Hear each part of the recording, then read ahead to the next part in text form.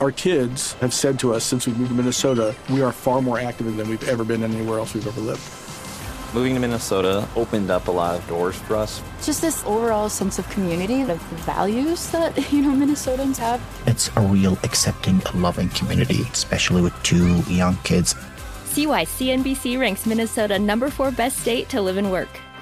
A great place to work, an even better place to live. ExploreMinnesota.com/live. Enjoy all your favorite sports like never before at BetMGM. Signing up and playing is so easy. Simply sign up using code Buckeye and receive up to $1,500 back in bonus bets if you don't win your first bet. When you register with BetMGM, you can get instant access to a variety of parlay selection features, live betting options, and the best daily promotions in the business. And with BetMGM at your fingertips, every play and every game matter more than ever. Place your moneyline, prop, and parlay bets with the king of sportsbooks today. Sign up using code Buckeye and receive up to $1,500 back in bonus bets if you don't win your first bet. That's right, up to $1,500. Again, sign up using code Buckeye and receive up to $1,500 back in bonus bets if you don't win your first bet. BetMGM and GameSense remind you to play responsibly. 21 plus and present in Ohio. Subject to eligibility requirements. Rewards are non-withdrawable bonus bets that expire in 7 days. Gambling problem? Call 1-800-GAMBLER in partnership with MGM Northfield Park. That's 1-800-GAMBLER. You deserve a moment to yourself every single day. And a delicious bite of a Keebler Sandies can give you that comforting pause.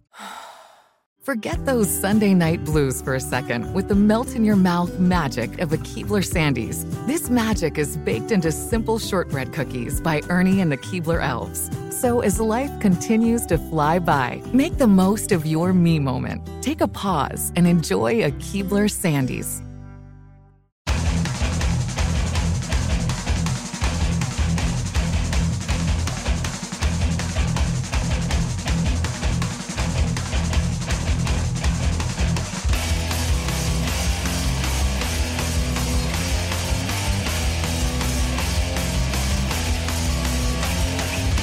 Hello, everybody, and welcome to another episode of 100 Words or Less, the podcast. How are you doing? I'm your host, Ray Harkins. Thank you for joining us, me, our guest, and just hanging out. I'm looking forward to bringing you this conversation that I had. It is with a gentleman named Dave Quiggle. He is I would say, a veteran of the hardcore and punk scene. He has done artwork for a cajillion bands, undoubtedly recognizes his stuff. He is a very prolific person. He also works at Face Down Records. He's just done a lot of stuff. I was really excited to talk to him. So more on him in a minute because it's a funny story. There is some people that are donating to the show, and I really appreciate that. Thank you so much. But there are some people that I wanted to highlight who have tossed some recent reviews on iTunes, because I notice other podcasts do this, and I like that because it's nice to kind of see what sort of feedback people give. I just like to kind of spread the love, so to speak. And a dude or a girl named Big City Hutch, I think they're from the States. He said that I love the range and diversity of guests. So thanks, Big City Hutch. Shout out to you. And shout out to Fantastipotamus, which is a spectacular username on the iTunes store. I think he's from Canada. He said, great guests. If you love like 90s and 2000s sort of punk, hardcore, independent culture, this is up your alley. So thank you for the reviews. If you want to review and kind of join in on this fun stuff, go to the iTunes store, drop some stars, type some sentences. It helps the rankings. It helps the legitimacy of the show. And it's a great thing in general. PropertyofZach.com are great media partners. And email the show, 100wordspodcast@gmail.com. I bring a person occasionally to recommend you the finest in musical outputs. And his name is Dave Anthony. He writes for a website called the AV Club, which is one of my favorite destinations on the internet in regards to music and movies and television. Anything you need an opinion on, go there and you will find out about it and figure out whether or not it fits into your life. So without further ado, here's my conversation with Dave. And then this is Dave Anthony, not Dave Quiggle, where Dave Anthony and I discuss 2 records, and you should check them out. So here we are, and I'll talk to you afterwards about Dave Quiggle, and then we'll go into the interview.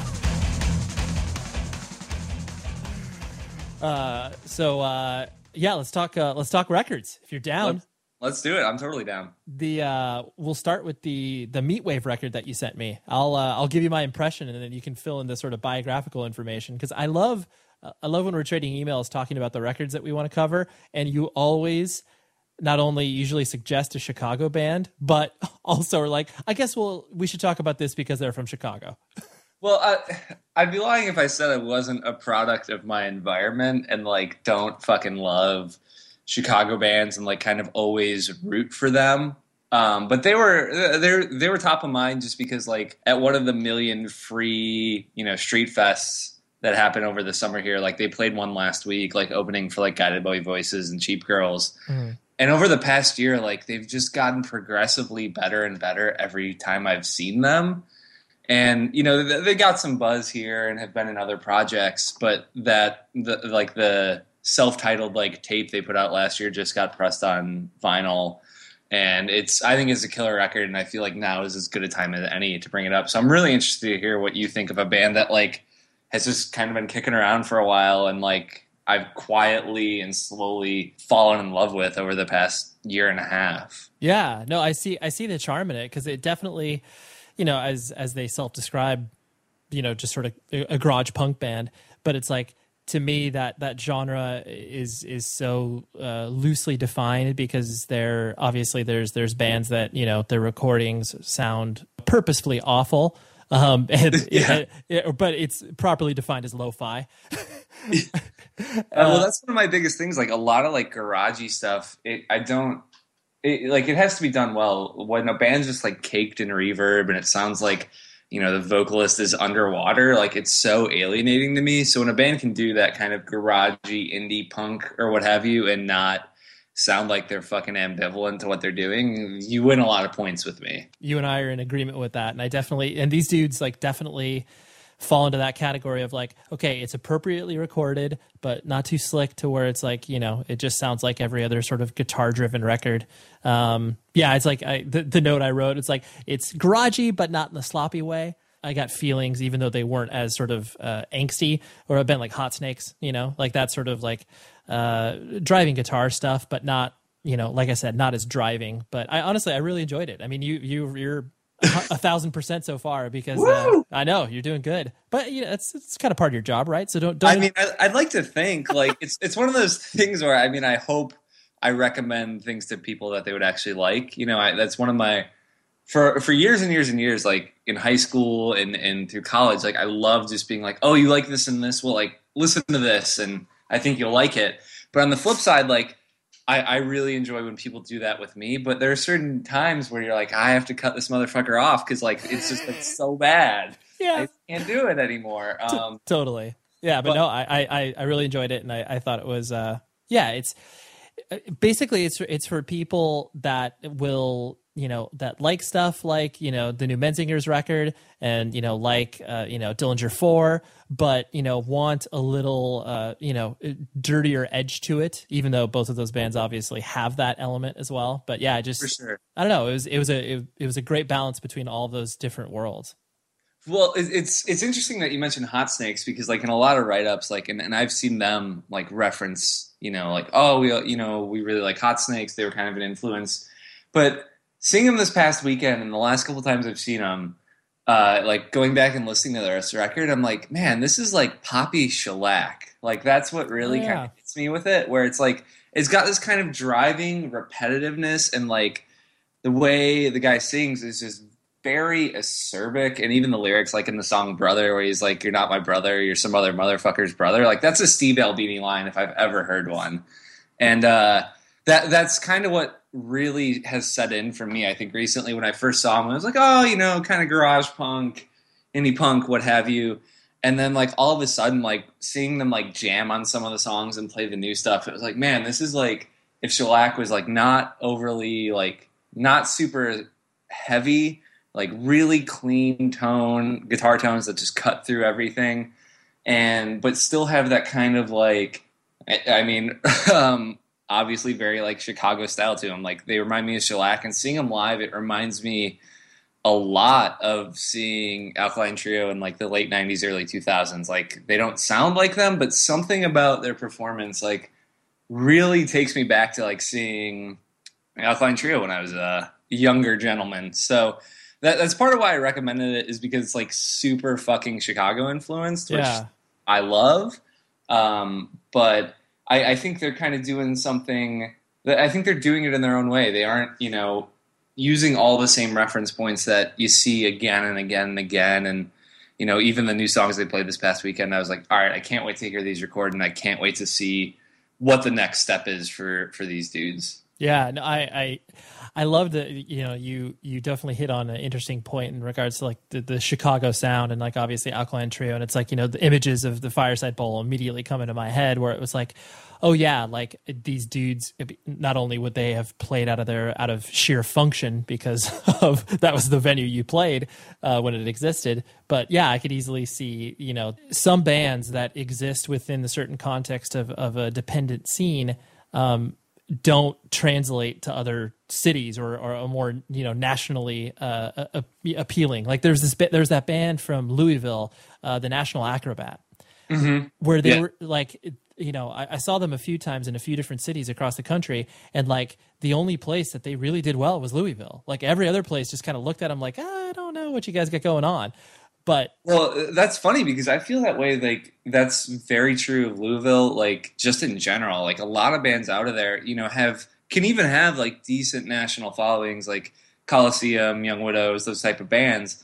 But like Louisville is where people go fucking nuts for them. Yeah, true. And it's just like there's something in the water there that like makes those bands sound a certain way, have a certain like outlook and viewpoint and aesthetic that doesn't always translate to places that maybe don't understand that region so specifically and so well. Yeah, it's cool. Like I just like that point that you said where it's like, yeah, they're very obviously Chicago influenced and, they're waving that banner high, but it's like, it's not so limiting to where it's like, cool, you're literally only going to see us, in the Midwest and in the suburbs of this particular geographical location. Well, and I promise next time I'll stop picking such like Midwest specific bullshit and like I love it because I mean it just shows personal interest, but it sometimes I think a lot of the context is stripped away from music as far as like where bands are located. Like I'm always I think like the first or second question out of my mouth anytime anybody talks about a particular band, whether it's like, oh, should I sign this band or whatever, I'm always like, oh, where are they from? And it's like, oh, they're from wow, they're from Nova Scotia. It's like, well, that's interesting that they're creating that music devoid of having any sort of scene up there or whatever. It's like you always want to know where they're from. I completely agree because, there's a lot of talk of how the internet has changed music and the importance of touring, this, that, and the other. And I do think to a degree it allows bands to bring in new influences, but there is something just very honest and true about a band that is influenced from where they're from. Like, I think where you're from does make a difference on how you sound to a degree. It doesn't necessarily inform it entirely, but I do think it plays a role that still shines through even in this internet digital age. Yeah, totally. And I've had recent conversations with people in regards to, certain particular bands where it's easy for band members to be located all across the country now. The ease of writing over the internet, like all that stuff's awesome. But then it does, if a band's origin is not tied to one geographical location and everybody's kind of spread all over the place, you do feel this kind of sort of like faceless identity that is rooted in a band. And like you can totally tell where it's like, whatever, even a band like La Dispute, whose members live all over the place now, their origins were from a very specific place, and that that still influences their sound today. Whereas other bands like that start like, oh, this dude lives in Southern California and this dude lives in Florida, and like they're just together to play, and you definitely lose a little bit of that. Yeah, and not to completely go down this tangent, but like I think it can be really telling when a band does lose it, or is just kind of like when you're playing with someone, it's fucking great the first time you kick into a new song, and like even if it's not a great song, you're just stoked on it. And I think a lot of bands that do kind of spread out, not all of them, but I think some of them do falter, like coming back together. They're just so like jazzed to play with one another that it doesn't really matter what they're playing. Mm-hmm. And I think it's harder, but I think it also, it does make it easier. There are great projects that come out of relationships and bands that are formed that way. And on the flip side, sometimes it doesn't work, but I just think it makes it more interesting because location matters, and it also kind of doesn't. The damned if you do, damned if you don't sort of thing. But it's like when you do have a band that you feel that attachment and that sound develop from an area, it's like you can't help but smile, or it's like, oh, that's great. I see. Oh, that's cool. That's where they're from. I kind of heard that. I didn't know that they were from there exactly. For sure. So now I want to switch into your record because it's one I was also thinking of suggesting. Mm-hmm. It's the new White Lung, Deep Fantasy. Were you or are you a fan of that band? Like prior to this record, were they on your radar? Yeah, I was. I got clued into them. I want to say it was like around 2-ish or so years ago, maybe a little prior to that, but it was around the release of their last one, which I think was Sorry, if I'm not mistaken. Yeah. Sorry was the last one. Yeah, on Deranged. And it's just a friend of mine that I used to work with at various record labels. He lived in Seattle and was like, hey, I saw these guys, and I just think that you would be into them. And it was one of those things, like I trust his opinion, but I just didn't immediately check it out. And then 2 weeks later, I finally got around to listening to it. And, it's one of those moments where you're like, God, I'm an idiot for not listening to this sooner. Like, this is incredible. It's just, that weird amalgamation of, punk, indie rock, but played by females really aggressively. Like there's just so many things that it resonated with me, and so I immediately fell head over heels in love with that record. Actually, Mish, the vocalist, she was an early guest on this podcast. She was actually the first female I interviewed for the podcast. Really? Yeah, which I felt good about. Oh, she's a really fascinating person, like band or no band, like with how much writing she's done, like even as the band was kind of starting to get going. And I just think she has a very interesting perspective in song and then just outside of that. Oh, totally. And one of my favorite moments of that particular interview was the fact that I compared them to Pretty Girls Make Graves, and she immediately was like, oh yeah, I fucking hate that band. And I was like, oh, cool. Glad I mentioned that. I love shit like that though, because like I was thinking of it when we were talking about Meatwave, and I was like, I wonder if me comparing them to Alkaline Trio would have them go like, oh, cool, or be like, oh, dude, fuck, man, And I find that kind of stuff interesting because with White Lung, the one comparison I always go back to with the way Mish sings, and this is something I've said to a lot of people who are like, dude, you're out of your mind. But the way she phrases her lines, the way she like pairs her voice with the music and the way she presents it reminds me so much of Davey Havok. Oh, yeah. It's just like, la da da da da da da, and like it's that kind of like very like elongated endings of vocal phrases, very punchy words leading up to it, like 4 or 5 words and then an elongated like kind of woey thing. Yeah. That like since I first heard them I was like, they don't sound like AFI as a band, but the way she puts her words together and her lines reminds me so much of early AFI. Yeah, great comparison. But yeah, I think what made me want to pick this record for us to discuss was just, it's obviously hard to improve on a sound that you kind of come out the gates sort of doing well. Yeah. And that's what I think was impressive about this record, where it's like it's not drastically different than their last one, but in the production value, in just kind of the way that the tightness of the band just seems to kind of edged up a bit, where it's like, I think because of that and the production, where it made the record all that more impactful, because those little minor improvements, it's like oh yeah, I got a 95% on this test, and it's like, but man, you getting a 98% on that test, like that was a huge difference. It made it made all the difference.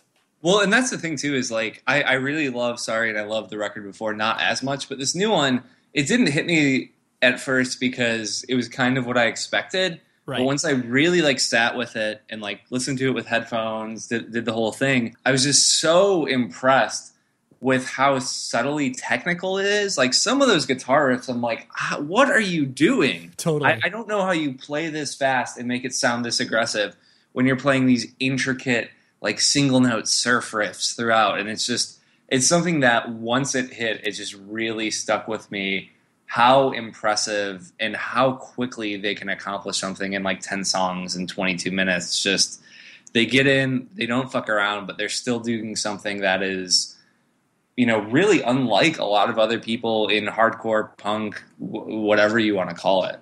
Wholeheartedly agree. It's definitely, it's as simple as possible with as far as the approach is concerned, but insanely technical in their musical delivery. I think you could play this for like anybody that is familiar with independent music in general, and they're going to have that same sort of like visceral reaction of just like, wait, who is this? It's like, it's that perfect record store record where if you're working at the record store, you put on and you're, no matter what, you're going to have at least one or two people come up to you and be like, hey, what is this you're playing?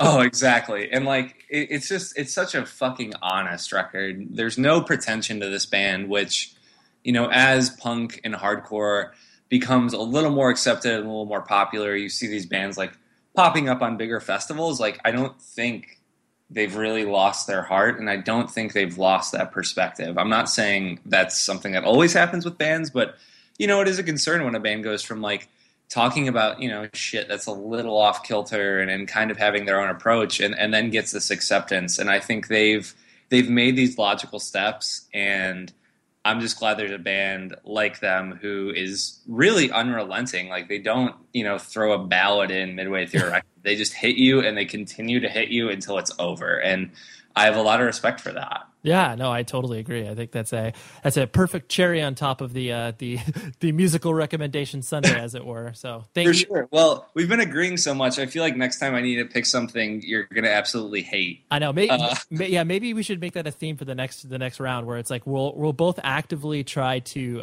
stretch, like, you know, go into our dark corners of like, all right, dude, a lot of people think that I'm crazy for liking this. So yeah, let's bum each other out next time. All right, I'm into it. Sign me up. Well, thanks, Dave. I appreciate it. All right, pleasure, Ray. Take care. All right. Thank you very much, Dave Anthony. I really appreciate him wanting to contribute and hang out. So, and I hope you enjoy it, because I do get feedback from people saying, hey, I love recommendations. I love being pointed in directions of cool stuff to check out. So there may be a future bonus episode with a other contributor that I have done some stuff with before. His name's Scott Arnold, a very good friend of mine, and he has very eclectic tastes, and he is a man of the world. So yeah, there may be a bonus episode for those of you that just absolutely adore recommendations and cool stuff to check out. So anyways, Dave Quiggle, he lives about an hour and a half away from me. And the reason I mentioned that is because we were corresponding. He initially was like, you know, thanks for the offer, but I don't know if I really, you know, not that he didn't want to do this, but that he just didn't feel comfortable. I could tell there was some hesitation. He was nice about it, but he was like, I don't know about this. Then I was like, dude, I'll come out to you. It'll be fun. You'll enjoy it. I promise. Because usually, I mean, I'm a person that, you know, I'll talk to anybody. If anybody's like, hey, I'll do an interview or whatever, I'm like, sure. I honestly don't really give two thoughts into it, besides the fact I'm like, oh, okay, this is a legitimate person asking for an interview or whatever. So Dave, he is a very private and introverted person. So it was really interesting when I first showed up at his house and he invited me in. He kind of started to, reveal to me, he's like, hey, I'm really nervous about this. And not in a, oh man, I don't know what I'm going to say to you, that sort of stuff. But just in a, you know, he coming from I could tell, a very sort of, you know, insecure, deep rooted thing. And it was really interesting for me to talk with him, because honestly, once he revealed that to me, I was really like, oh, wow, okay. I need to make sure that I am, doing my due diligence as the interviewer to not put him in a position where he feels, you know, uncomfortable, stupid, whatever. After the conversation, it was like, oh, do you see, Dave, you didn't need to be worried about that. And I also felt better because I felt like I accomplished something in regards to ushering a person through a technically uncomfortable experience for them. So it was great. I just had to share that sort of background because it was a very interesting thing that Dave put out there. And honestly, I really appreciate the fact that he told me that he put himself out there like this. So anyways, Dave is a great guy, an amazing artist, tattoo artist, works at Face Down Records. I'll let him do the talking. Here he is.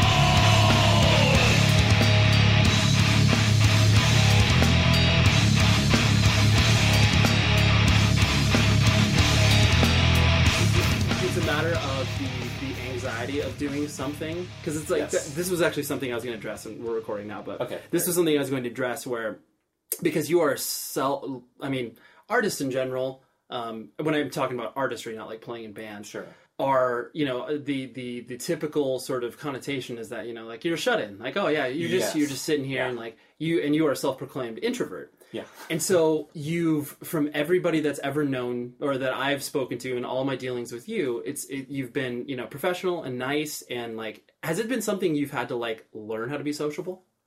Yes, for sure. Okay. Well, for one thing, I usually just love, you know, friends, family, people I know. But when you mean sociable, like social media and stuff like that, I'm petrified of it. I only do it because I have to. Right. It's like a function of the business. Yeah. Sure. I would be on Facebook just to creep on all my friends and, oh, how are they doing? Yeah. How's my grandma? And, sure, all this stuff. But I have no interest of posting, like, here's what I ate or any of that kind of stuff, you know. But I feel like I have to. Like, okay, I'm an artist. If people are going to be interested in my art, it's just logical. I have to put it out there. Right. So that's social media. I could see where like that's. I mean, because you can never calculate for these things in advance, right. And then it comes, and then you're like, well, I guess I have to adapt and like figure out how this medium will be appropriately used for what I'm trying to do. Yeah. Well, I have that analysis paralysis thing where, you know, if I have an opinion on any subject, even not a hot button issue or anything, just, you know, what's better, bacon or ham, or, you know, any kind of like pie or cake.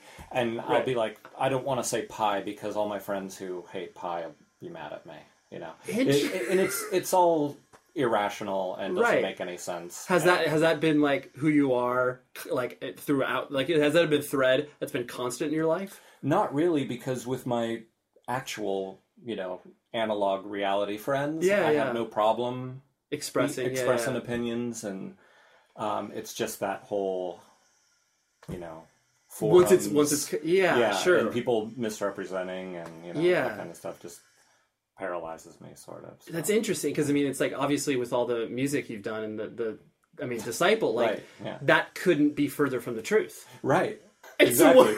So why is there such a disconnect there? I'm full of contradictions, and I don't know well, why. everybody is, right? Yeah. So it drives me crazy. Was it because you felt like you were in a safer environment in a band that you could like express more, I guess, opinions, for lack of a better term? I think so. Yeah. Yeah. In a way, I think that's true. Yeah. You know, I'm there. I mean, literally, my brother was in my band with me, so it was, you know, we're together and we all share this view, whether it's straight edge or whatever, and you know, I guess it is a contradiction, because in my personal life, I'm just kind of, I guess it's just a nervousness of putting anything on record. Of course, that, to me, that's symptomatic of existing, obviously, before, you know, people documenting their lives like how they are now. Like that sometimes it comes naturally for people, and then there are times like, it's like, I mean, my wife is a perfect example in the fact, like, she's a high school English teacher. She's literally not on one social network, and primarily because she, like you, is just like, I'm not interested in that. Yeah. Like, she clearly doesn't need to do it for her profession. Sure. But it's that, and she constantly is just like, I don't get why you are interested in that, Ray. I'm like, well, I mean, clearly, like, I'm an outgoing person. Yeah. It's so funny because it's like, I mean, in some of my first exposures to you was, I mean, like, what you were doing musically and everything like that was like when Chris Logan first signed Taken to Goodfellow, and then it was, I want to say it was either shortly before or shortly after you got, like, he decided to put out Disciple stuff. Yeah. I think it was before. Yeah. Like, he signed you guys before us. And I just remember, because this was in the day and age where obviously, like, the internet wasn't as, you know, it was in its infancy, but there was such a dividing line where it's like, here is this guy, Chris Logan, who is like a devout atheist, like has expressed it. What is he doing working with like a Christian hardcore band? Yeah. I just remember that being such a thing of wow, like that's sending ripple effects. Yeah, right. And I presume that was like one of the reasons why you guys wanted to like take that step and work with him. For sure. Because we didn't really like the whole, well, first of all, when we started our band, it was sort of a natural desire, like, you know, calling it a Christian band or whatever. Right. There wasn't really a precedent set for that. We knew of No Innocent Victim. There was some West Coast. Sure. There was nothing on the East Coast. And we didn't think, hey, this is a niche or any kind of thing like that. We just thought, you know, we're straight edge. Mm-hmm. Here's what we all happen to believe. And this band is all about what we believe. It wasn't like, let's label this or anything. This is calculated, yeah. Right. We're fitting into a market here. Right. Because there was no market, and I couldn't imagine that it would ever keep growing. The show is sponsored by BetterHelp. We all carry around different things that stress us out, right? Like maybe it's something really, really small, like, man, that parking space, it's always taken. And I wish that I would be able to like get it instead of, you know, this person that maybe, you know, is the most courteous and considerate.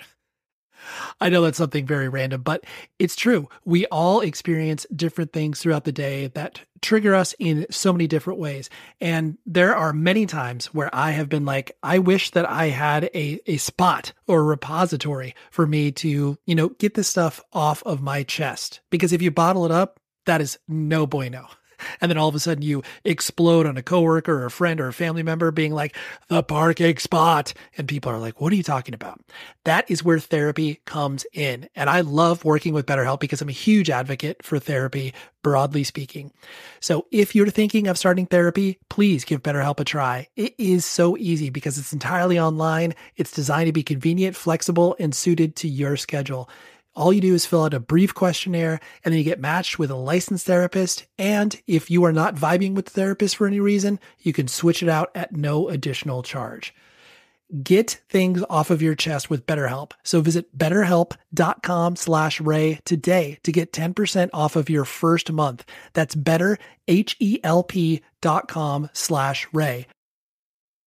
Enjoy all your favorite sports like never before at BetMGM. Signing up and playing is so easy. Simply sign up using code Buckeye and receive up to $1,500 back in bonus bets if you don't win your first bet. When you register with BetMGM, you can get instant access to a variety of parlay selection features, live betting options, and the best daily promotions in the business. And with BetMGM at your fingertips, every play and every game matter more than ever. Place your moneyline, prop, and parlay bets with the king of sportsbooks today. Sign up using code Buckeye and receive up to $1,500 back in bonus bets if you don't win your first bet. That's right, up to $1,500. Again, sign up using code Buckeye and receive up to $1,500 back in bonus bets if you don't win your first bet. BetMGM and GameSense remind you to play responsibly. 21 plus and present in Ohio. Subject to eligibility requirements. Rewards are non-withdrawable bonus bets that expire in 7 days. Gambling problem? Call 1-800-GAMBLER in partnership with MGM Northfield Park. That's 1-800-GAMBLER.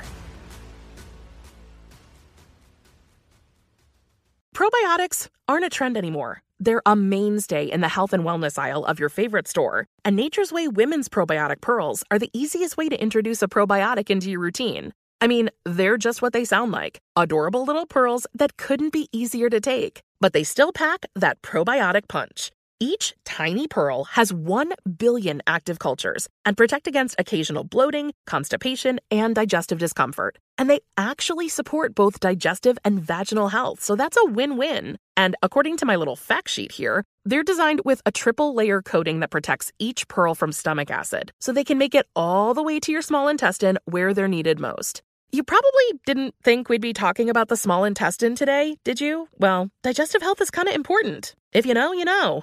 To learn more about Nature's Way Women's Probiotic Pearls and how they can fit into your routine, visit naturesway.com. It's funny you mentioning that right now. It never really even occurred to me because, yeah, like the Northeast in general, like I can't literally think of a band, like especially in that era, that was, you know, espousing Christianity and all. Right. Like it was West Coast or the South. Right. And that was it. And so we didn't want or even think about having an audience in that world. Sure. Later when we went and played Cornerstone and we saw it growing with Tooth and Nail. Oh, this is a thing.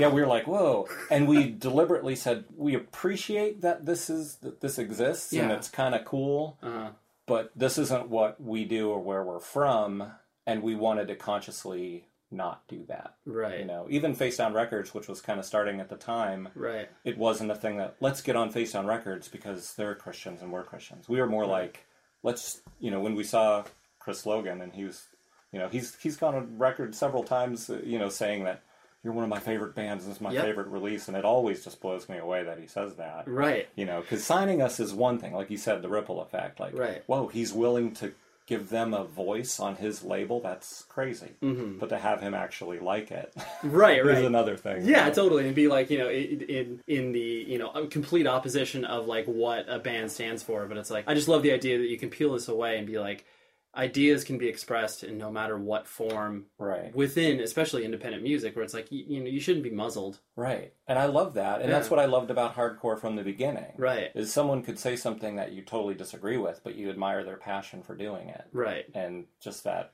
you know, media of doing that, right? And that's what we are coming from, is, you know, we're not trying to have this like crazy agenda or anything, you know, and let's just be who we are, right? And unfilter it. Sure. Yeah. You want to put out, I mean, especially when you're that age, you're not really thinking of like an honest representation of yourself. It's usually just like, you know, it's reactionary. Yeah. You're just like, yeah, this is what we are. Yeah, exactly. I'm presenting the world. Then later there's YouTube with a video of your early shows and you cringe and never look at, you know. Oh, totally, yeah. I don't know why you always think it's a good idea to film like your first couple shows. I remember playing with Integrity and Erie at the Continental Ballroom, and it was the most amazing show. Right. And it was chaos, but that beautiful kind of chaos. And someone taped it, and we all went back to a show later, and we were like, oh, we're going to watch it. Yeah. And I remember watching 5 minutes of it and saying, no, it was much, much better than that. Right. Just being so bummed. Like, I wish I had never seen it. Right. I wish I could just act like that didn't happen in my own head, and that memory lives. The experience was amazing. Right. You know, things were flying in the air, debris, people, you know, sneakers were flying all over the place. It was to the roof. And then on the video, it looked like, there's some commotion. Yeah. Well, I guess it looks kind of tame. Yeah, exactly. So were you born and raised in that, because Erie, PA? Like, yeah. I mean, were you born and raised there? Yes. Or okay, because that's a steel town, correct? Or is that just like kind of a working class town? I've only honestly driven through there. I never played there. Well, you know, back when I was growing up, GE was the heart of it. Kind of still is the only remaining factory kind of thing. But my dad worked at paper mill called Hammer Mill, which should have X's on it, right? X Hammer Mill X. Dude, I never. There's certain things. The you know, hardcore and non-hardcore places that is totally Hammer true. Mill. Like I wish I could go back and rename Disciple Hammer Mill. Hammer Mill, that's perfect. Right. As an homage to your father, like, hey, Dad, here we go. Right. So they were a paper mill, and there was a plastics factory. So a lot of blue collar. I've heard it said that, you know, nothing is ever finished in Erie and marketed. Okay. It's only that middle step of being produced, and then it goes on to shipped out larger cities where it's, you know, marketed and put out to, you know. Yeah. So there's the paper, the plastic parts, all the stuff, and then it all goes on. It all goes somewhere else. What was your family structure like? Like you mentioned, your brother's younger or older than you? I'm the oldest. Okay. Then there's my brother, Dan, who's 3 years younger. Okay. Then Joel, who's younger than him, and then baby girl at the end, 10 years younger than me. Wow. So. They were like, we've had 3 boys. Yeah. We really have to try for a girl. One last chance, yeah. way too much testosterone over here. Yeah, so did your mom work, or she primarily took care of you guys? She took care of us until we were older, and then she started working. Okay. So now she works police and safety at a college. Oh, nice. Penn State, and yeah. And so what was your, as you were growing up, the, you know, kind of formative years once you started to like hit high school and that sort of stuff, you know, what kid did you find yourself being? Like, I mean, obviously an introvert, as we kind of skinny and short. Okay. Shy, quiet. My dad used to laugh and say, "Yeah, we went to your parent teacher conferences, and they all say the same thing: quiet, keeps to himself." Right. You know, and I thought, I wonder if that's me then. Yeah. You know, but definitely avoiding sitting in the back. Not raising my hand, into Transformers, G.I. Joe. Sure. The fantasy worlds that you could kind of create. Yeah. Comic books, you know. Okay. Par for the course for that kind of kid, you know. And I imagine sports were not on the... Sports were not into it. I did play baseball, but it was kind of my dad said, hey, you want to try baseball? And yeah, of course. I wasn't old enough yet to fear it, so I did it and learned to fear it, and then totally. Once you get hit by that first pitch, it's like, oh, that sucks. Yeah, because you know there was the one kid from the one team who was like, you know, heads and shoulders above all the rest of the kids. He was growing, hitting puberty, his voice was cracking, and he was just whipping those balls so fast, and they were just erratic. Right. And you know we'd play against that team. Oh, this is the team with, you know, Darren or whatever. Right. Darren. Was, that feeling. Right. You always have that sort of like, the lore that's around certain, sports in regards to, your leagues, where it's like, oh yeah, dude, when you play that team, like, watch out for that kid. He's the phenom, and then you're terrified already. Right, terrified. And you want to talk about blue collar city? My little league baseball team was called UE Local 506. Union team. You guys are teamsters, literally teamsters. You have no choice.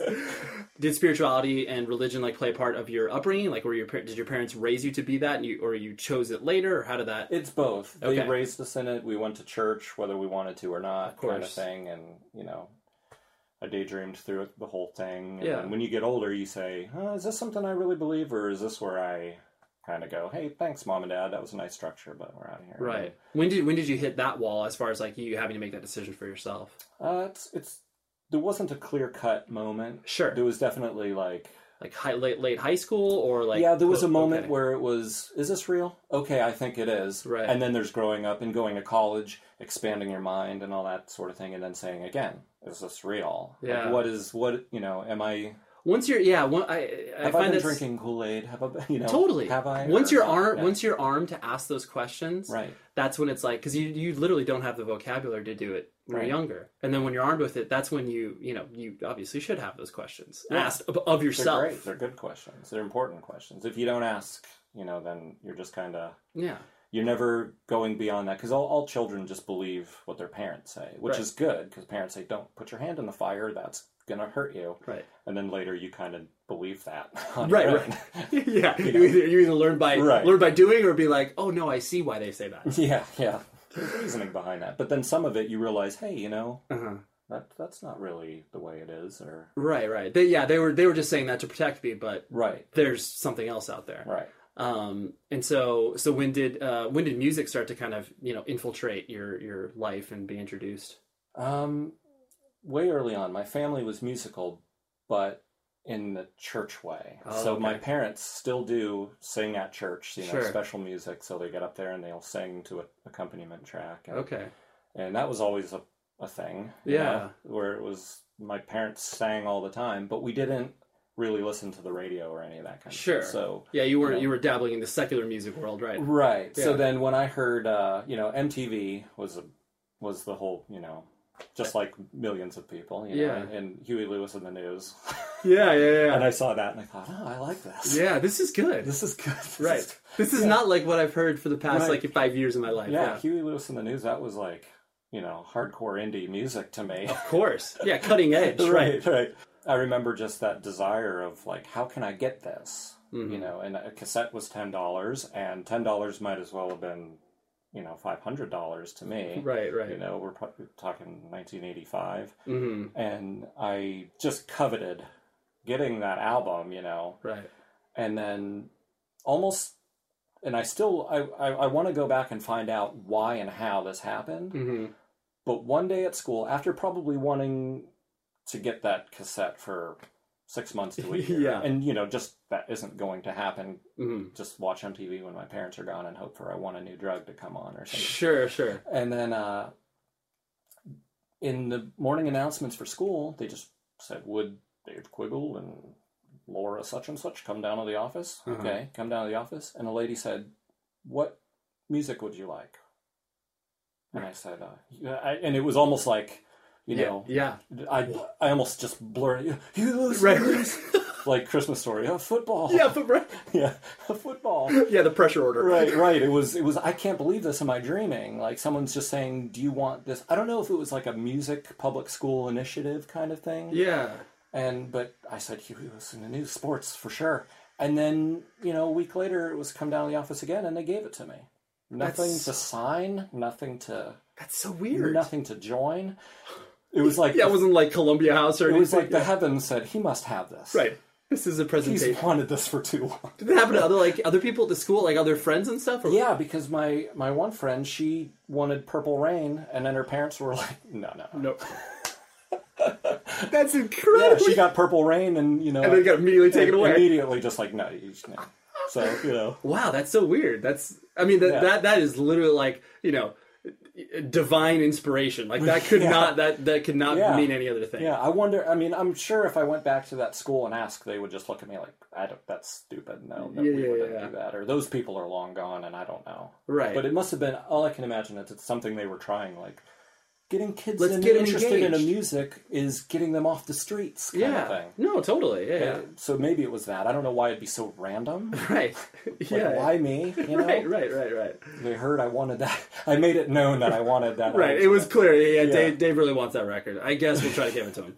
So, of course I played that album out and then got into, I think The Outfield was the next, next cassette on the list. And, sure. And then everything like most people who get into hardcore, it just gets heavier and heavier. So right. You just started desiring metal, thrash, amazing. So once you're especially what I always find interesting is when you're raised in a spiritual context, like once you start to try to desire things that are obviously like not of your parents' approval, how did that all start to transpire? Where they were like, oh my gosh, Dave is turning up wrong. Well, as you can imagine, Huey Lewis and the News was not a problem. Right. My dad was like, awesome. Yeah. Hey, we're a family trip. Why don't you pass that Huey Lewis and the News cassette up? Sure. And we listened. No controversy here. No problem. But then when it started to get into other things, I remember my parents sat down with me and were like, let's listen to what you're listening to. And it was kind of good for them because they weren't just like, no. Oh, that's good. They were like, let's check this out with you. And they were like, oh, okay, well, this has a lot of... questionable themes or lyrics or whatever. Right. Yeah, so heavily, sexualized or something, and just so you're aware of that. But then something happened later where, probably when I started getting into some harder music, there was a time where my mom just threw out all my music. Really? Yeah. Said, I'm sorry. I came home from school. I'm sorry. I just looked at all your music and it was, it's probably stuff like Anthrax. And, of course. Yeah, this I definitely remember, when I first started to go into whatever Towers or whatever, and then looking at Cannibal Corpse records and just being like, dude, dare I? I know. I was like, I for sure know I'm not going to buy this, but it's just looking at the song titles where it's just like, oh yeah, entrails ripped from a virgin's cunt. I'm like, oh my god. Yeah, right, yeah. And just like not even being able to first of all understand what it means, but then second of all to just be like, oh, I think I need to bring this home. I was just like, I can only look at it from a distance. Right. I don't think I would have dared to go that far. No. Yeah, that is that's push. That's an extreme example, but yeah. But also, I think in the 80s, I think my parents had the right approach with, let's talk about what you're into. Yeah, let's be involved in it. That's awesome. That's what I try to do with being a parent. And right. It didn't swing the other direction to where it was just like they were completely reactionary and didn't even have a conversation with you. Besides, but in the 80s, it was all that fear mongering. Probably happens today too, just in a different way. But Dungeons and Dragons. Of course, you hear Dungeons and Dragons, and you're a parent in the 80s, and you think, oh, that means my son's going to go tie someone up in the woods, and of course, and then kill himself afterwards. Right? Yeah. And so there was all that fear. My parents were definitely taken to that side of things. They're, great parents and all that, but, a little nervous for their kids in a culture where they didn't know where things were going to go. Right. And now we look back at Twisted Sister and we're like, look at how silly. But at the time it was like, those people are going to harm my children. Right. Yeah. And it's also where it's just like, especially from the connotation that it's like, if you're receiving, your input from one or two sources, it's like, it's hard to understand, because every single one of us now has 5 million things that we can figure out. Yeah. So it's like, if they're hearing from one or two things and they're both having the same message, then that'll be consistent. Oh yeah, this will corrupt my children. Right. Yeah. This is provable. Did you react badly to that once the hammer came down as far as all right, well, I'm going to push harder. I'm going to go farther away from... Actually, no. That seems like that would be the next step. Sure. But my mom, and this is to her credit or blame, whichever way, said, I threw out your music. Because I did that, I'm sorry, but I'm going to buy you whatever you want from the Christian bookstore. Wow. Which I thought, no thank you, but I'll take it. Right.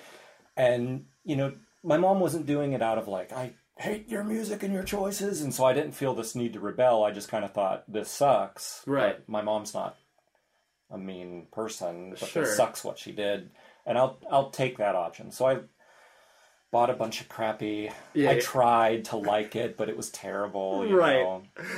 This is like, this is clearly a C-rate version of whatever it was I was listening to. And so I went the way of, okay, I'm still going to buy Anthrax and Metallica, and I'm going to hide it under my bed now. Sure. Now it's going underground. It's hiding.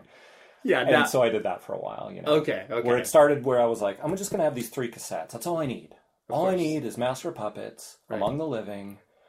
And, you know, it was just rationalizing. Of course. I won't let this get out of hand. I'm just going to have these, you know. I love that. I can stop whenever I want. Total drug addict. Yeah. So I've got these under my bed, and I'm just going to, you know, that's it. And then that grew to where it was an ocean of cassettes under my bed. To where it was like, this is obvious. Any minute. You know, any minute it's going to be like pull back the mattress and just horror. Yeah, it's. I just love the idea where it's like, typically, you know, there could be pornography under there, and it's like, what are all these cassettes? Yeah, what's all this music? It's so good. Because when did Disciple start playing? Was that your first band? No, I had a band before that. With some of the guys who went on to be in Disciple. Okay. And then my brother was in a hardcore band, you know, all just local stuff. And and we were in these bands and had our... Was that kind of in high school that you started to play in bands, or was it post-high school? High school's when I got into hardcore and going to shows. I think it was between high school and college that I was like, I think I want to start a band. Okay. And my cousin Gary was in a band called Something to Prove. Oh, yes. Yeah, okay. Of course. Something later, Brothers Keeper and stuff like that. So, you know, local stuff, and we considered Integrity and, you know, Despair, because Erie, for anyone who doesn't know, is right in the middle. Yeah. So we have Pittsburgh, a couple hours south, you know, Ohio, or Cleveland, an hour and a half west, and then Buffalo. So, I mean, we were right in the middle where, you know, Despair was coming down all the time, Slugfest, and Integrity was coming over all the time. So this was our local... Right. You know. It was so interesting to see that scene specifically just get focused on. Like, I mean, honestly, in the same way that, like, to a lesser extent, but like, you know, like Louisville or whatever. It's like once these cities kind of started to pop up where it was like, you either saw why it happened, or with Erie where you were like, oh, that's the middle. Like, that was on the way to other things. So I guess that we can stop off here because there are bands here. So I guess we can kind of play. So it was, I'm sure it was cool from your guys' perspective, because it was like, you were able to exist in a scene, but in a town that isn't so like over inundated with, you know, stuff in general. Right. Yeah. It had a bigger hardcore scene than Pittsburgh. Right. You know? And Pittsburgh is just a much larger city. And I feel like a lot of that is due to the local bands, like, you know, Mike Ski and Something Approved starting, and there were a lot of other ones. I'm trying to think of the rest, but, you know, all these local bands. Abnegation was that's right. And I think because we had the local thing growing, I mean, there was a time when Disciple played and Hatebreed came out, and it was the first Satisfaction on Victory. Satisfaction, Death of Desire. And it just came out, wasn't fully recognized realized yet. But it just came out, but they had a huge following with their demo and stuff like that, their 7-inch and all their comps. It was a Hatebreed Disciple show in Erie. And I remember being so excited to see Hatebreed, you know, in my hometown, and we get to play with Hatebreed. And this is before Hatebreed's Hatebreed, you know. Yeah. And they came and they played, and we played right before them, as is proper. Right. And it was the biggest show ever, you know, 500 plus kids, stage dives, insanity. And then after Disciple played, it cut down to about half. Oh, dude. And I was embarrassed for my city, and, you know, but then also thinking, wow, this is very strange that local is placed, in Erie, is placed higher than national. Right. And a lot of that must have been just because, of, you know... Yeah, just because of the I mean, especially too from I'm sure there was a lot of kids that were into you guys specifically because, you know, you were a local band, and there's always that sense of pride, like, even though you probably don't recognize it when you're 14 or 15 years old, but you're just like, oh, this is like an untouchable band, and they're from like right down like, this is amazing. Right. Yeah, you invest in the things that are yours, you know. And totally. Hatebreed wasn't theirs. Wasn't theirs, right? Later, you know, years later, I'm sure. Yeah, it was everybody's. Hatebreed can come in and destroy, you know. Yeah. At that time, I remember thinking, Hatebreed's going to, you know, they're headlining as they should. They're going to destroy. Right. And then when it diminished the amount of people in the crowd, I thought, this is insane. Right. I don't understand this. Yeah, this doesn't make yeah. sense to me. Right. And at that time, we had traveled, so we were out of our local... You had a sense of what it was proper. And, yes, exactly. Why did you even want to play bands to begin with? Because obviously, as we have spoken about before, it's like the idea of getting up there in front of people, like I'm sure that was terrifying to you. Yeah, but I think it happened so gradually. Like we never had lofty goals because there weren't really that many bands. Yeah, you didn't have a blueprint, right? Right. And so we thought, it'd be great. We'll play 50 of our friends, and it'll be fun. Okay, yeah. When you're starting with that mentality, you're not afraid of that. Sure. And then when it grows, it's natural and it creeps in. There was never that like suddenly it's 50, suddenly it's stage 500, fright. Sure. And like ooh. And so I was never nervous to play in a band, which is opposite. Right. Yeah. What college did you go to? Did you get Edinburgh? Okay, and you got a degree from there. Yeah. Okay. In fine arts. One of the other loves, or your primary source of income. So did art creep in like during high school and like when you were creating these sort of like fantasy worlds of all the stuff you were playing with when you were younger? Well, yeah, I was always drawing. Sure. Like most artists. I always say, and I'm sure a lot of people say this, but all children have a knack for drawing. Yeah. But then children grow out of it. Right. Of course. The ones who don't are artists. Right. You've got no choice but to keep drawing. Enjoy all your favorite sports like never before at BetMGM. Signing up and playing is so easy. Simply sign up using code Buckeye and receive up to $1,500 back in bonus bets if you don't win your first bet. When you register with BetMGM, you can get instant access to a variety of parlay selection features, live betting options, and the best daily promotions in the business. And with BetMGM at your fingertips, every play and every game matter more than ever. Place your moneyline, prop, and parlay bets with the king of sportsbooks today. Sign up using code Buckeye and receive up to $1,500 back in bonus bets if you don't win your first bet. That's right, up to $1,500. Again, sign up using code Buckeye and receive up to $1,500 back in bonus bets if you don't win your first bet. BetMGM and GameSense remind you to play responsibly. 21 plus and present in Ohio. Subject to eligibility requirements. Rewards are non-withdrawable bonus bets that expire in 7 days. Gambling problem? Call 1-800-GAMBLER in partnership with MGM Northfield Park. That's 1-800-GAMBLER.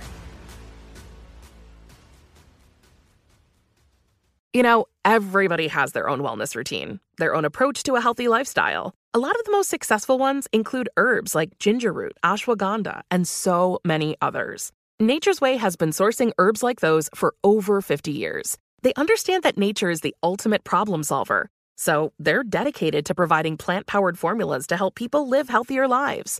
Their herbs can support your health in so many ways. For instance, ginger root and slippery elm bark have both been used for centuries all over the world. Ginger root has traditionally been used to soothe occasional digestive upset, and slippery elm bark to soothe the GI tract. St. John's wort, holy basil, and ashwagandha can provide mood and stress support, which is something we can all use in our modern life. These herbs come from all over the world, but Nature's Way knows where the best ones grow. They test for potency in their state-of-the-art lab, and their scientists are experts in all things herbs. What's on the label is what's in your bottle, and what's in your bottle are the best herbs around. To learn more, visit naturesway.com.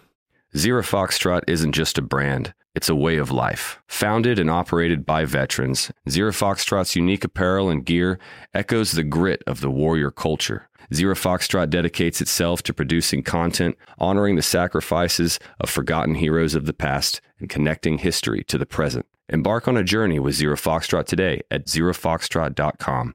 It's not merely our products, it's about the ethos that we embody. Rugged, resilient, and timeless. Yeah, and so I've always done that, and then when starting a band, even with starting a band, it wasn't even my first thought, like, oh, now I'll get to do art for my band. I thought, I'm going to get a real artist to do this. Sure. So even Disciples for 7-inch, I was like, I'm not qualified for this. Yeah. And so Mike Ski did our, Sure. That was the one with like the lion and the... Yes, Scarab 7-inch. Exactly. With the lion on there, yeah. Of course, yeah. Usually you have your one guy in the band that obviously has some sort of graphical talent, and that's just like out of like function. Like there's like, I guess I'll do this. Right. Like I'll figure this out. It was, everything was very natural, and I was reluctant to do it all. You know what I mean? Right. I guess I'll. It was the whole time. It was never this driving force. Sure. I had the creative driving force. Yeah. But I never wanted to be like, I'm going to do all the art for it, and I'm going to write the songs. It was always, I thought someone else would write the songs. And I'll just play guitar. And so it's interesting because I always find it's like, you know, when you have something like, you know, being an artist, and then obviously you have the other side of playing in a band, like, you know, did you feel like you wanted to be, you know, the music dude or the art dude? Obviously, because you were going to school for it, I'm sure the art was more of a real world application to it, but, you know. Yeah, but at the same time, you know, now, okay, I get emails from, you know, college graduates or kids going into college that are like, how do I get to do what you do? And I thought, I didn't plan on doing what I did. Well, even when I was going to college for art, I wasn't like, oh, I'm going to do art in the music business. Right. Because I didn't, other than Pusshead, right? Who do I look to? Sure. You know what I mean? At that time. And so I kind of thought, oh, you know, I'll do a comic book. I'll self-publish a comic book. And my hardcore stuff here, this is for fun and, you know, for the passion of doing it. And, you know, doing it in the summers. And it was when it was convenient, right? Right. Yeah, we would do weekends during college. And when college was out, I'd work at Kmart third shift for half the summer until tour. And then I'd, you know. Yeah, see you later, get job. in a van. Right. Yeah. And it was never a long-term plan, you know. Sure. And art, I never thought the two would marry Coincide. and actually, Would and so were your parents concerned about your choices in regards to like, oh, Dave's gonna be an artist and he's doing all this music? Like, dude, this is terrifying. Not really. I would get my dad saying, you know, we'd show up at home, me and my brother, because, you know, both in the band, show up at home. Yeah, that's a 1-2 punch for them. Yeah. Where they're just like, oh, they're both in it. Yeah, they're both being dragged down. And, you know, we'd show up just to grab pillows or something and throw them in a van, and my dad would be like, all right, you guys got your college locked down? You guys, you know, you're going to college, you're doing student loans. I hope you're not, you know, going off doing the band thing and to the dismay of... Right. You know, your education. And we'd all, Dad, no, we're doing it all. Don't worry, you know. Yeah. But that's it. You know, they never were freaking out or any of that kind of thing, you know. That's good. Just mild parental concern. Right. I would have the same concern. Yeah. I mean, I think it's just completely reactionary because it's like obviously the connotation is that you always want better for your children. And so it's like when they see all this stuff that they don't understand, no matter how much you obviously consider. You could have probably sat down with them for, you know, 48 hours straight and been like, here's all this. And they still would be like, yeah, it still doesn't make any sense. Yeah, exactly. Well, that sort of happened. I remember always having that argument or conversation with my dad, like, you know, don't worry, we're focusing on this and this and that. And then the band only takes up this much time and and it's actually a practice every week. It's a good diversion. You know, and he would, by the end of the conversation, he'd go, I can see that. No, I trust you. I know you've got the balance. Yeah. And then 2 weeks later, we'd run in to grab stuff to go out on the road again. Right. Oh, man, I hope you're really giving your... Right. It was like he forgot everything that we discussed. And or like, got used to it. And there's I always love the discussions I had with my mom in particular, where it was like, you know, going on tour. Like, that's such a... Like, I don't care how old you... Well, I mean... Specifically when you're, you know, in the late teens, early 20s, of just like, what do you mean you're going on tour? Like, you're just sleeping, like, sleeping on people's floors. Like, it's such a, like, I still, like, probably like you do with your parents, where it's like, I gave my mom so much credit to just be like, he'll be okay out there. And they did. Right. My parents were great in so many respects to that, where they were like, okay, we got to just trust. I mean, part of that is they had 4 kids. Right. And, like, I only have 1 daughter. Right. And me and my wife have to confer every now and then, like, okay, you know, we got to let her get away with some stuff. Or else that's not going to be all of our attention is paid to this one child. Right. So because I got away with so much just because my mom was chasing around the little ones, and I was like, I guess I'll just go do what I, you know. Right. And so with having 4 kids, you have to just say, we trust them. Yeah. We raised them as far as we could, and now hopefully they don't ruin everything. Right. We hopefully gave them some sort of building blocks where it's like, hopefully they'll be able to make right decisions as they move on. So as much as my mom threw out comic books and music and stuff, they never really were the kind of parents that we wanted to rebel against. Right. You know what I mean? I think if parents are just smoking a cigarette while they're saying, if you ever smoke, I'm going to knock that right out of your mouth while they smoke. That's the kind of parents you rebel against. Of course. You're like, that doesn't make sense, and I'm mad about it. Yeah. But I always thought, my parents, they just love us. They just worry. They don't understand, but how could they? Right. You know, I don't expect them to understand hardcore. Like my dad's like, oh yes, counterculture, subcultures, yes. I got a beat on that. Yeah, enjoy that. And so then the amount of recognition that obviously Disciple received when they were around was great. And then recognition that you started to receive as an artist. Like, when did you start to feel like, people started to take what you did seriously from an artistic perspective? Good question. Like everything else, it was organic in nature, where I was doing the artwork for my own bands and then friends' bands. So it was never quite my own band and then a national selling band where I had to go, oh, this is big. Yeah. It was my band, my friend's band, my friends of friends' bands. Oh, I guess I'm doing bands artwork now. Right. Yeah. Looks like that just kind of happened. Right. And yeah, I mean, I think with the internet, and the connectivity with that, and seeing, people come in from all over instead of just locally. Right. And, that sort of thing, you'd be like, oh, someone in Omaha wants me to draw a logo for them? Neat. Right. They're from Omaha. That's crazy. Yeah, yeah, right, Where now you wouldn't think anything of that. Right. Because what I find interesting about your art, too, is the fact that it's like, you so clearly obviously have, like, your identity in regards to, like, who you are, what it is that you create, like, no matter what, like, that voice will always be represented.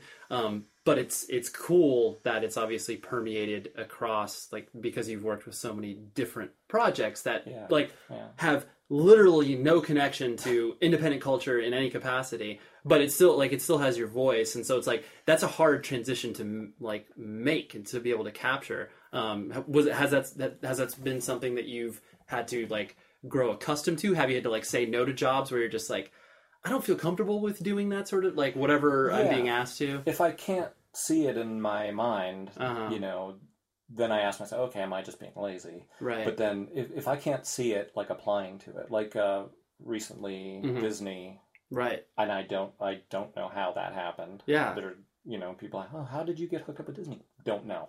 Right. Don't know. Someone emailed me. Yeah. Someone emailed me. And then when I asked later, why did you email me? Because if you look at my work up till the Disney stuff, there's nothing that relates really. Yeah, totally. But somebody over there just thought, hey, this would be fun. This is a good art. Right. Yeah. Yeah. And so I had to ask myself first, like, okay, this is an opportunity. Obviously, I should do it. Right. But should I do it? Yeah. You're like, business-wise, it makes sense. Yeah. But artistically, like, would I be able to do myself with this? Right. Sure. Like, how could I not want to play with that property? Like, of course. Oh, you get to play with Mickey Mouse. Yeah. And do whatever you want. Not interested, right? Yeah, sorry, I just can't, I can't connect that with my visual aesthetic. I can't put X's on his hand. Yeah, right. Totally. And, and with Disney, it's a very, like, they want edgy, but Disney edgy, which isn't edgy. No, yeah. Yeah, it's pushing, but it's ever so slightly. Right, yeah. Right. It's French vanilla as opposed to vanilla. And so, I had to really, really ask myself, like, can I do something that I would, and I don't spend too much time thinking, if someone looked at this, would they know it was mine? Yeah. But I do want to be able to do something different, not just, hey, I drew Mickey Mouse. Yeah. Yeah, you want to put your own twist, but not to the point of where it's just like, a character of what you already create on your own, Right. And then the what precipitated the move to California? Like, what brought you out here? Because by that Disciple was done by that point, or you guys still? we played our last show in 2004. Okay. Not because of any breakup, but just because we thought it's time. The natural, it ran its course. Yeah, it ran its course. We're all involved in other things. It's still fun, and we went out having a good time. Yeah, once you had to put the AD on it, I mean, that was just... Yeah. Once our band name resembled a license plate, then that was...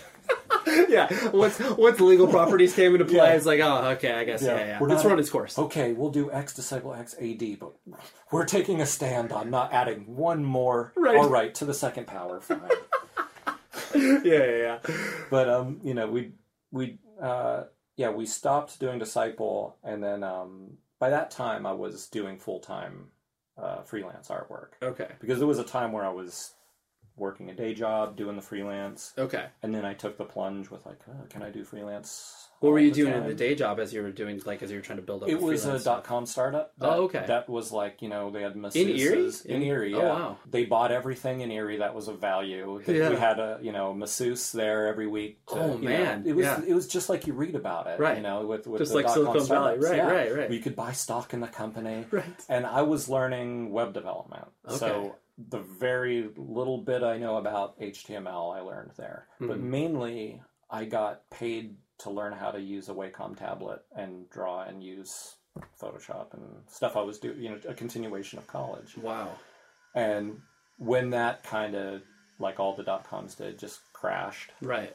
I thought, well, you know, why not now?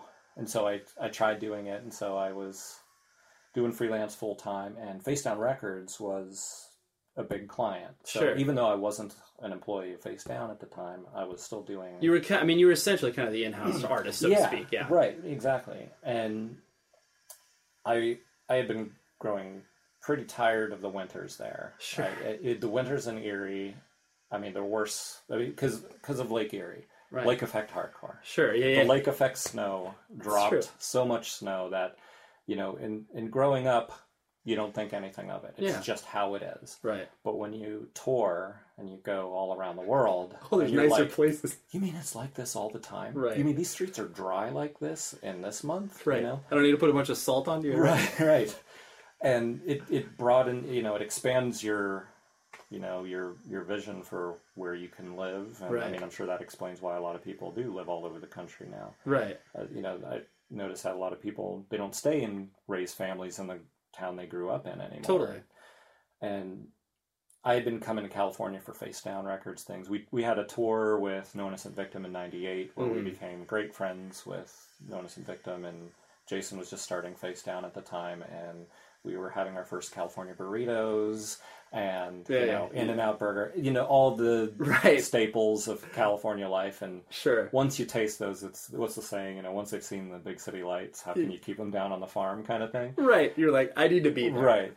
And so every blizzard, first week in April, and there's still a blizzard, and it was depressing me. Sure. Getting to where, looking back, I probably had that seasonal affective disorder thing. But at the time, you know, I didn't think I did, but right, you're in the middle of it. Yeah. I never recognize it when I'm in it, and it was bumming me out. And then it just seemed like a natural thing where Jason was like, hey, you know, he'd call me up about an album and be like, yep, just here in sunny California, of course, just enjoying it, you know, because he wanted me to move out here. Okay. And then we were talking one time, and I said, you know, if you ever do expand to where you could hire me for real and move me out here, I would do it. And he said, oh, I didn't know that was an option. Let's do that. And so then So that was just, you're like, this is an opportunity. Yeah. My wife and my 2-year-old daughter, and we came out here, and we've been here for almost 10 years. Okay. Oh, and so you had established the family in... Yeah, which was the hard part, because we had the only grandchild at the time. Right. And both my wife and I had family in Erie, so the full grandparents, the whole 9 yards was all in Erie. Easy, convenient, local, wonderful. And we love our family, so it wasn't like we had this crazy family life. Yeah, you're like, I can't get away. Right, yeah. I can't wait to get away. Because some people I've talked to assume that, you moved, your family's crazy. I'm like, no, my family's awesome. I miss them all the time. Yeah. I just couldn't be happy with. I mean, I'm a visual person, you know? Right? And so when you go out and you look out your window and the sky is just white, no blue, like, again, no clouds. Sure, the trees don't have leaves. Right. You know, the snow gets plowed on the side of the road where it eventually turns black from all the car exhaust. So you've got black snow. Sure. White skies, dead trees. Not very inspiring. It's not inspiring, right? Sure. It's the opposite of that. Yeah, it is the opposite. Inspiring? Right. Demotivating, all the above. Yeah. And then obviously, like, tattooing is also a part of your life as well. But it seems like, I mean, the way that you build that is like, that's just like literally a vacation for you, in the sense of where it's like, I can kind of do that just to like, either, the thing I find about tattooing is so cool is that the conversations that you have usually with your artists, like as you're like doing, you know, if you're doing like a larger piece, do you like that sort of like interaction, or are you pretty like locked in when you're tattooing a person? I actually, another contradiction, I love it. Yeah. I love sitting down with someone I don't know, or even people I've known for a while where you have a history with them, but even people you don't know, and just you start tattooing them and they're forced to sit there. You're forced to sit there. Let's find out about each other, or what, you know. Sure. And normally I would think that I wouldn't like that. Right. But I love it. You know? Yeah. I happen to meet so many good people. A lot of them become real life friends after, you know, tattooing them a few times, you know. Right. That's how I met Chris Hansen, who I know is a friend of yours. And, yeah. You know, he came down, and he's been coming down here for years now, getting tattooed. And yeah. No, it's definitely, it's something that you, you know, a lot of people that just like maybe have 1 or 2 tattoos, they just, you know, it's whatever. They go into a tattoo shop and pick something off the wall. And done, And then, but there's such a bond that is created with people that, you know, it's like, yeah, I'm literally displaying what you want on your body, and like, but it's my art. Like it's that weird, it's that weird trade-off. But then it's like, yeah, you're just intrinsically connected with that person for the rest of your life. Like, you're like, well, this is what I got. This is what we got going on. Right. And the last thing I want to hit on was the idea that, obviously, like we were talking about earlier, where it's like, you know, you have a family, you have such a rich history within the context of you know, counterculture and like all the connotations that go along with it. Because I mean, it's like, and what I find interesting about your experience too is the fact that it's like, you know, within punk and hardcore, Christianity is so maligned. It's still, I mean, like they're, from a larger sense of the term, to where it's like, it still blows my mind that it's like, you know, in 2014, that you still have people that's like, oh yeah, like religion should have no place within independent music. And I'm just like, that's something I heard in like 97. And I've always understood that. Even when people said that to us when we were starting out. Sure. You know, religion shouldn't be part of this. We thought, well, we're separating religion from the passion of what we believe that happens to be in that religion. It is not the same thing. Because we're not saying, go to church. Sure. You know, that's not our message. Go to church and believe these things so you can be one of us, kind of thing. Right. This is just a reflection of our, you know, our hearts and our feelings of how we look at the world around us. Right. And it's flavored by, you know, you could say religion, but it's more of a faith. Sure. And the relationship that you have. So sometimes, I mean, in certain contexts, I would tend to believe or agree with somebody when they would say religion has no place. I'd be like, well, you know, religion, sure. I mean, because religion isn't music. Sure. Right. Be like, plumbing has no place in hardcore. You're right, because plumbing is about toilets and sinks, and good hardcore point. Isn't about that very good point. Right. You can't relate those two. So I'd have to agree something like, religion, like going to church and following rules, that doesn't have a place in hardcore. So on that, I do agree. No, that's interesting. And so the tying up all those experiences, and then the fact that, you know, you're raising a family and you have this. Like, the thing that continually scares me, I mean, I have a 3-year-old, and the idea of, like, what is he going to bring home that I'm not going to understand? Like, but it's just weird because, like, we shove so much stuff in our heads. That I don't know. Like, you know, whatever, he like, you know, your daughter or my son could, you know, all of a sudden be super into, like, Insane Clown Posse. But we'll know. Like, we'll be like, okay, I know what you're going to do. You want some Faygo? Like, we'll have, but like, whereas our parents, they would be like, oh my gosh. So like, you know, is there any like, you know, I wouldn't say fear, but is there any sort of just like, wow, this is weird because I know so much of this, like, you know, subculture stuff, and like, where will that end up? Yeah, well, you know, people would say, you know, to me and my wife, you know, oh, your daughter's so lucky she has you guys as parents because you know, you're quote unquote you're cool, right. And I always say the same thing. Hippies who had kids thought, man, my kid's lucky to have us because we're not like my old man. And we're you know, cool. And I named my kid Jupiter. Right. Yeah. And the kid turns out to be Alex P. Keaton. You know? No, totally. Yeah. Oh, they're going to be a Wall Street banker. Right. So I almost expect my daughter to get into something that is something I don't understand instead of something I do understand. Because you always think, you know, you think like, oh, I'm the be-all, end-all of, I know culture. Yeah. But then again, that being said, our culture is so different now. It's not just what's in the culture that's different, but the whole culture is different because we're so invested in pop culture and knowing all these subgroups of types of music or film or, you know, where back then it was, you know, my dad was like, Clint Eastwood, Dirty Harry, that's my pop culture or whatever. And all this other stuff in music. Oh yeah, I've heard of the Clash, and that's the limit. That's where it ends. But nowadays, you know, parents like us, we are invested in like, oh, what's out there, and I want to know all this stuff. Right. So I guess it's anyone's. I know it's guess, completely unpredictable, but it will be very interesting. Like, I almost predict that it's like it's going to swing into sort of like the movie Pleasantville, where it's like it's that sort of like, oh, we're going to basically we're as a culture are going to go back to some of these sort of, you know, for lack of a better term, like puritanical beliefs. Yeah. Where it's like, we'll be so kind of like middle of the road, and like not in a bad way, just a reaction to what has already kind of happened. Right. Yeah. But yeah, it'll be really interesting to see how it transpires in the next 10 to 15 years. Because everything, you're right, everything when you look back as a cycle in history is a reaction. Totally. So there's always, when things get just loose and, super free, then it always reins back in, and it's like, Reagan years kind of thing. Yeah. And then after the Reagan years, then there's the, we're free. Then there's the release, right? Yeah. No, totally. And the last thing I want to hit on was the idea of, the grind of being kind of, the freelancer, where, does that weigh on you still? Or do you feel like you have a stable enough base to where you feel, you obviously feel comfortable? Because there's always going to be that, that fear of like, well, I am my own business. Like, I'm all in on this. Does that stuff sort of, still enter your head, or is it like you just kind of keep your head down and focus on the work? That's more the keep your head down, focus on the work, but the other, the voice that says, oh, you better say yes to this project because it could be your last, that's there, but it fades. That's good. And plus, I've really kind of hedged my bets pretty well because I work for Face Down Records. Right. In almost a permanent. Sure. I don't know what to call it. Like maybe I'm like a permanent like consultant. payroll. Yeah. Like I'm not freelance. Right. So I get a flat amount of I get a paycheck for that. Sure. And it's not dependent on what I do, just the hours I put in. Sure. And obviously what I do in those hours.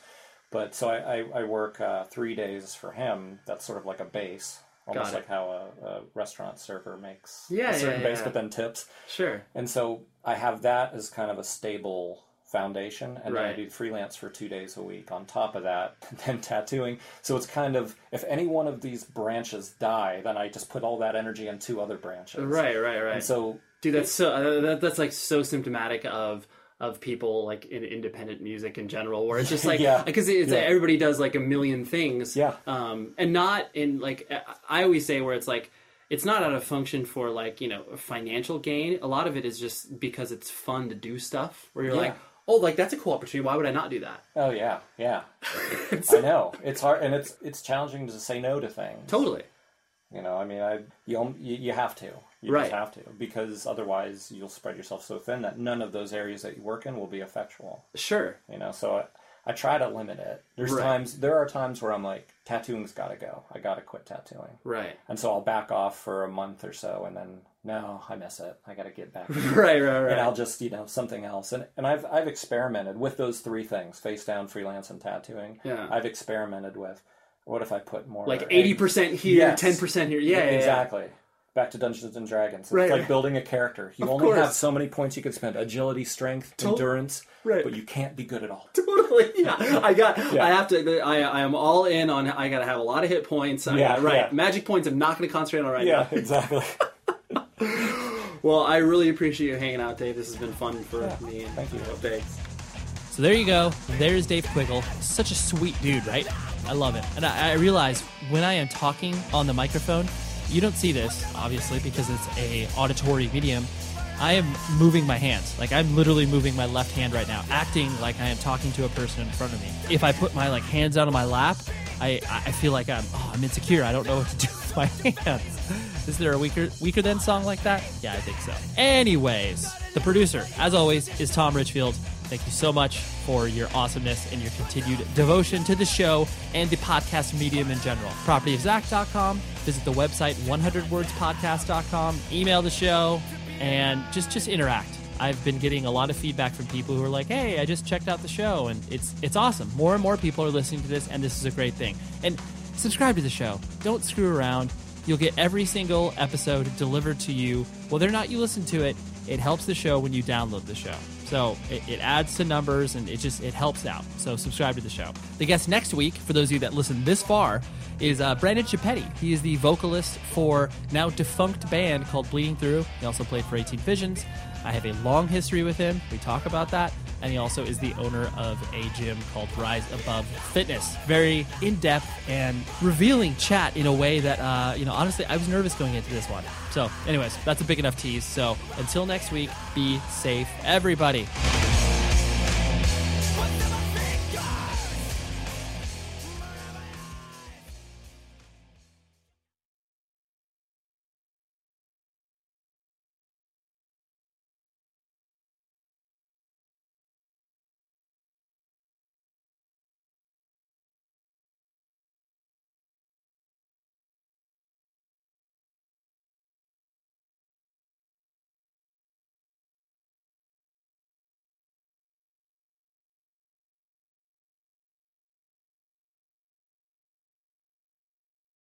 The show is sponsored by BetterHelp.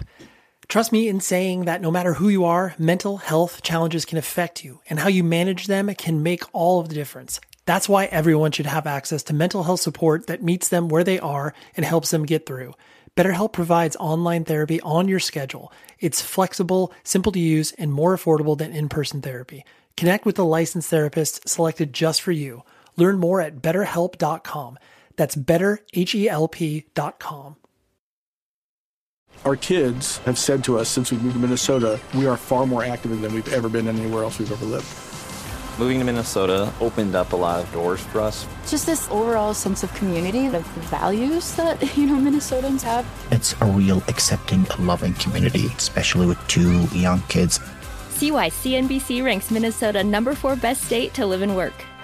A great place to work, an even better place to live. ExploreMinnesota.com/live. Zero Foxtrot isn't just a brand, it's a way of life. Founded and operated by veterans, Zero Foxtrot's unique apparel and gear echoes the grit of the warrior culture. Zero Foxtrot dedicates itself to producing content, honoring the sacrifices of forgotten heroes of the past, and connecting history to the present. Embark on a journey with Zero Foxtrot today at zerofoxtrot.com. It's not merely our products, it's about the ethos that we embody. Rugged, resilient, and timeless.